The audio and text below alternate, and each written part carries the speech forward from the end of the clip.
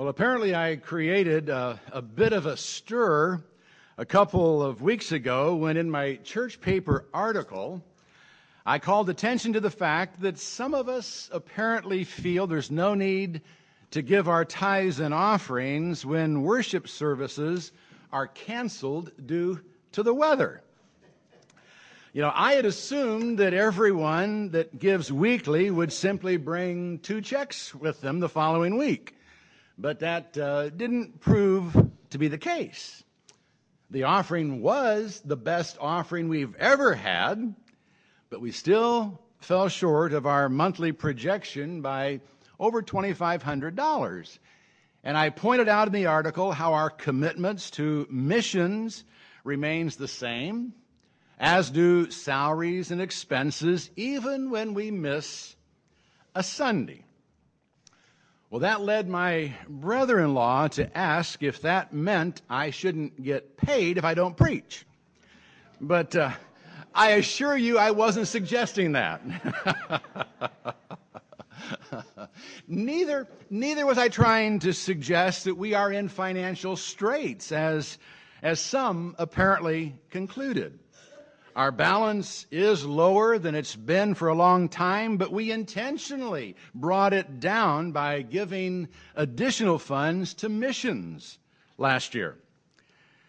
My motive in pointing out that some apparently didn't feel the need to maintain their tithe or their weekly level of giving if they weren't here really wasn't to get more money flowing into the church. It was simply a call to bring to attention the fact that some may have overlooked an important aspect of their giving. You know, our giving shouldn't be thought of as payment for something we receive on Sunday morning, but an expression of gratitude for God's blessing and confidence in His provision. And God hasn't been silent about how we are to do that. In fact, God's Word has a great deal to say about our role as stewards. You know, actually, 1 of 6 verses in the Gospels deal with man and his possessions. And 19 of 38 parables deal with some aspect of the same topic. There is 16 times as much about stewardship in the New Testament than about baptism, and 32 times as much about stewardship than the Lord's Supper. Jesus made it very clear that we cannot serve God and mammon, God and riches. And the Apostle Paul pointed out that the love of money is the root of all sorts of evil, and that by longing for it, some have wandered away from the faith. So stewardship is not a topic to be avoided in church paper articles or in sermons. And this morning we come to a very significant statement about stewardship in the conclusion of Paul's farewell address to the Ephesian elders. Recorded in Acts 20:33 through 35, Paul said, "I have coveted no one's silver or gold or clothes. You yourselves know that these hands ministered to my own needs and to the men who are with me. In everything I showed you that by working hard in this manner, you must help the weak. And remember the words of the Lord Jesus, that He Himself said, 'It is more blessed to give than to receive.'" Here we find an excellent framework for a frank discussion about stewardship. Paul set the example, he spoke of obligation, and he promised a blessing. We first note quite simply that he set the example.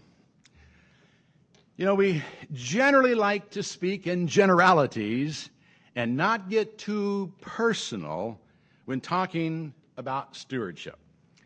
We think of it as a private matter.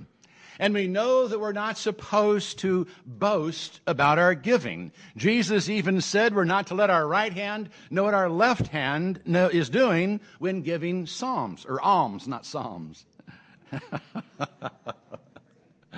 Alms, that means gifts, okay? But Paul was not hesitant to use himself as an example for others to follow. In several places, he encouraged us to imitate him, to follow him as he followed Christ. He wasn't afraid to say to his spiritual children, "Do what I do." And he did set himself up as an example in the matter of stewardship. In the opening of our text for today, he said, "I have coveted no one's silver or gold or clothes." And that's where you have to start to be a good steward. You have to have a right heart, a heart free from covetousness. You know, if you just gotta have what someone else has, you'll never be a good steward. If you're always trying to get more by spending more than you have, you'll never have enough to give back to God or to anyone else. So we've got to deal with covetousness before we go any further. And the answer to covetousness is contentment. Contentment with God's provision. Like Paul, when expressing gratitude for a gift sent to him by the Philippians, we must be able to say, "Not that I speak from want, for I have learned to be content in whatever circumstance I am. I know how to get along with humble means, and I also know how to live in prosperity. In any and every circumstance, I have learned the secret of being filled and going hungry, both of having abundance and suffering need. I can do all things through him who strengthens me." Now, not only does that address unnecessary guilt when God chooses to bless us materially, it teaches us to be content with whatever God provides. Since Paul had found contentment in God's provision, he could be a good steward of what he had. And he could actually think about the needs of others. You know, he didn't work to be able to amass more stuff. He worked to be able to meet needs, his own and the needs of his co-workers. He said, "You yourselves know that these hands ministered to my own needs and to the men who were with me." Paul was a tent maker by day and preacher by night and afternoon, teaching in the hall of Tyrannus.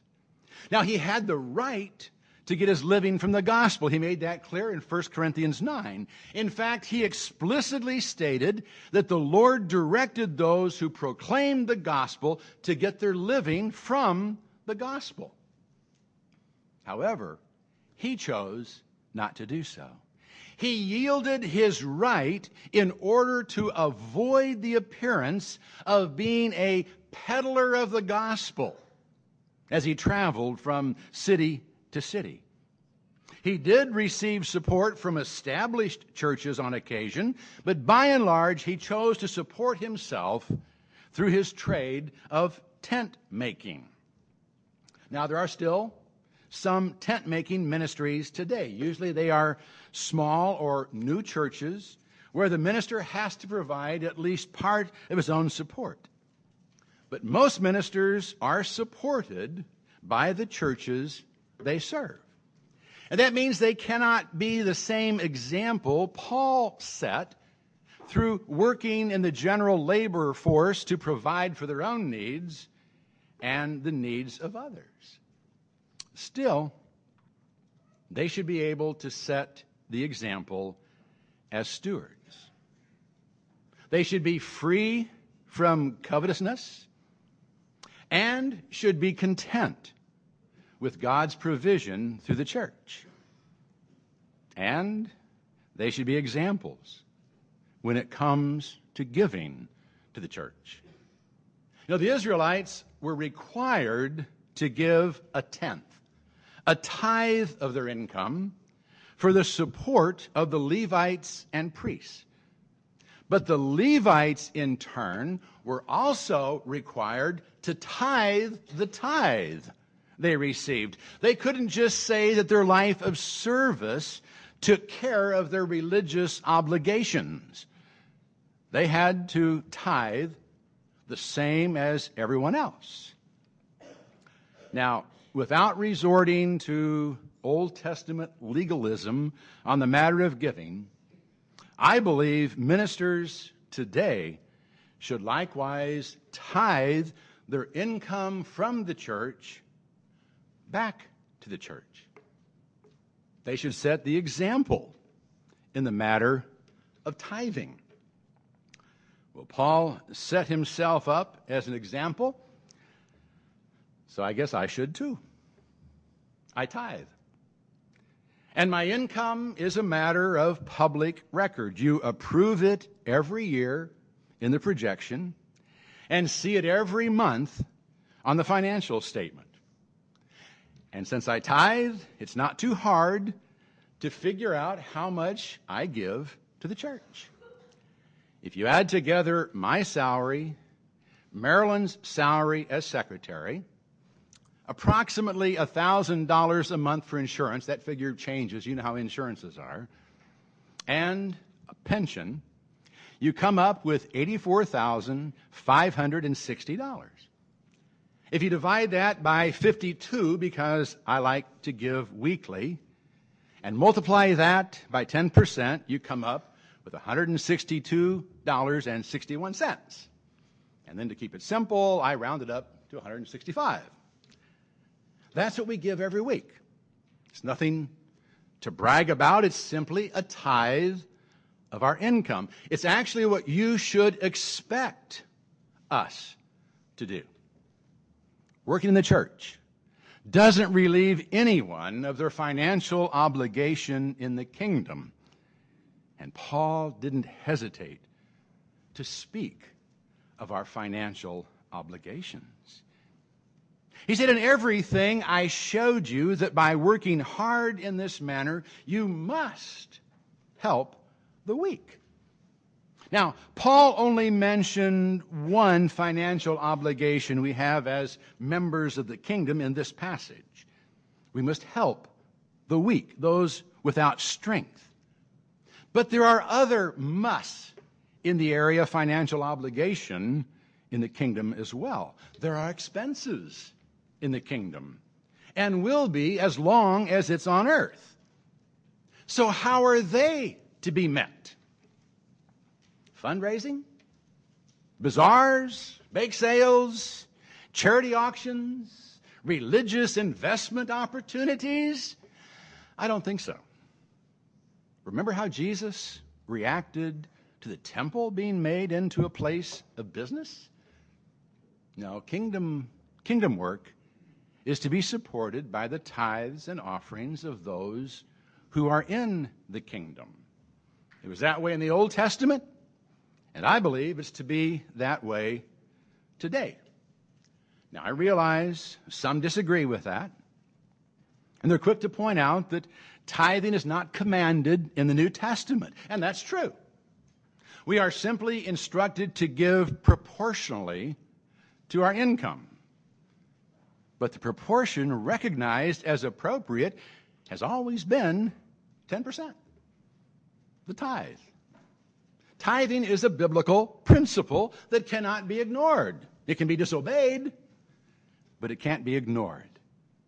And it can't be dismissed as a part of the law that has no bearing on us under grace, because tithing preceded the law. Even before it was made part of the law, God's people tithed. Abraham and Jacob tithed voluntarily out of gratitude for God's blessing before it was required. And yes, when the law was given through Moses, it was required. Tithing was made a part of the law. God commanded his people to tithe. It was to be considered his portion of their income, and it was to be used for sacred purposes. Now, during the Mosaic period, it was specifically given to the sons of Levi in turn for their service in the tent of meeting, or the tabernacle, and later the temple. The tithe was their salary. Now, there were other expenses in the kingdom as well. The tabernacle had to be paid for and maintained. There were festivals that had to be celebrated, and there were widows and orphans to care for in the kingdom. How were those obligations to be met? It might surprise you to learn they were covered through additional tithes and offerings. A special offering was taken for the construction of the tabernacle. And in Deuteronomy 14, we learned that a second tithe was required occasionally for festival expenses. And every third year, a tithe was taken specifically to feed the poor, the widows, and the orphans. Now, how all those tithes worked together, we're not really sure. Whether this third tithe was really a third tithe or just a designated part of the second tithe, we don't know. But the point is that the Israelites, those in the kingdom of God, were required to tithe, and perhaps even double tithe. That was their financial obligation as members of the kingdom. So what about today? Is it improper to expect a tithe from Christians for the support of ministers and other staff members, for buildings and the upkeep of facilities, for educational materials and youth activities, for benevolent works and missions? I think not. In fact, I believe every Christian should give at least 10% of his income to the church he attends. And in my opinion, charitable giving and giving to other organizations should be above and beyond the tithe. According to Malachi, the purpose of the tithe is to provide for the needs in the house of God. And it would appear that many of us believe that, because we are doing a pretty good job of meeting the needs that exist in the house of God we attend. Salaries, commitments, and bills are always paid on time. The building is in good repair. Classes have the materials and supplies they need. And we generally have on hand enough to meet unanticipated needs and opportunities that arise. As a church, we are doing very well financially. And while there is no way of knowing how many of us tithe, it would appear that quite a number of us do. So, I have to ask, do you tithe? And why should you, if the church really doesn't need it? If we're doing good? Quite frankly, you don't give to the kingdom of God because God needs it. As the psalmist said, he owns the cattle on 1,000 hills. The world is his, and all it contains. So you don't give because the kingdom needs it. You give because you need to give. And because God told you to do so. You need to express your faith in God's provision. And you do so by giving 10% of your income back to Him. And as Malachi pointed out, to fail to do so is to rob God. So are you robbing God? It's easy enough to find out. It doesn't take a rocket scientist to figure a tithe. Just add together your household salaries and allowances before taxes, then drop off the final digit to arrive at 10%. Then, if you want to make presenting your tithe to God an act of worship every Lord's Day, divide that number by 52. That's how much you should plan on giving every week, whether you are here or not. A tithe is your obligation. It belongs to God. And if you're not tithing, you're robbing God. But let's not end our discussion on stewardship with our obligation. Paul didn't. He went on to promise a blessing. He said, and remember the words of the Lord Jesus, that he himself said, it is more blessed to give than to receive. Now that quote cannot be found in the Gospels, so we are indebted to Paul for sharing that with us. And we know from experience that it's true. It is more blessed to give than to receive. We affirm that every Christmas. The joy of giving far exceeds the joy of getting, especially for parents and grandparents. There's nothing like it when you hit the mark and somebody really likes what you've given them. But there's another aspect to the blessing that comes through giving if we tithe. It's the blessing of God. Malachi put it this way: bring the whole tithe into the storehouse. Now, that word whole, I think that's significant, and that's why I say our tithe should be on our gross instead of our net, and we can argue about that later. Bring the whole tithe into the storehouse, so that there may be food in my house, and test me now in this, says the Lord of hosts, if I will not open for you the windows of heaven and pour out for you a blessing until it overflows. Or as the New American Standard used to say, until there's no more need. And I still like that best. If we tithe, God promises to pour out a blessing until there is no more need. Now, he doesn't promise to give us everything we want. He doesn't feed our covetous nature. We've got to deal with that first. But he does promise to pour out a blessing until there is no more need. And he actually might do that not by giving us more, but by making what we do have go further, last longer, or be more productive. Malachi also made that clear. He went on to say, then I will rebuke the devourer for you, so that it may not destroy the fruits of the ground, nor will your vine in the field cast its grapes, says the Lord of hosts. I don't know how God makes 90% of our income do what we don't think 100% can do. But he does. I can testify to the fact that he is faithful to his promise to meet our needs if we'll tithe.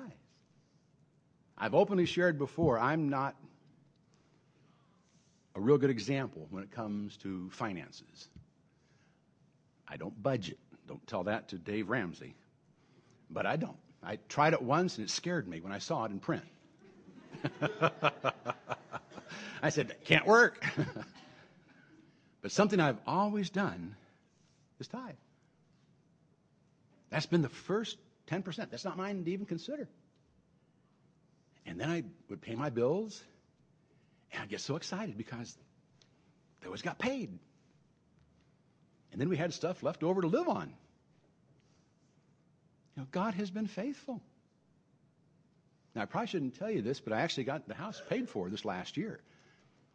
And now I'm kind of freaking out. Yeah, my checking account has money in it. And I'm tempted all the time to do something with it that my wife won't let me do. Usually. But God is faithful. He is good. The best financial program you can get into is tithing. Really. It sounds strange, and I'm not just trying again to raise funds. And you know I don't preach on money all the time. We talk about it when we come to the text, and that's it. But it's important. It's important. God is faithful. He's faithful. He's faithful to promise to meet our needs if we'll tithe. And if He will meet our needs if we tithe, that means anyone can tithe. Now, you may have to restructure your financial house to be able to tithe. You may have to sell off things you can't afford to have and start living within your means, but everyone who wants to tithe can. I absolutely believe that. So don't cheat yourself out of God's blessing by refusing to tithe. And don't kid yourself. You know, how can we say that we trust God with our eternity if we don't trust Him to meet our needs on earth? How can we sing, I surrender all, if we won't give Him 10%? You know, if you need to rethink your giving before you sing, I encourage you to do so. But if you're ready to surrender your all, and you desire to do so publicly, I invite you to do so now as we stand and sing. Let's stand.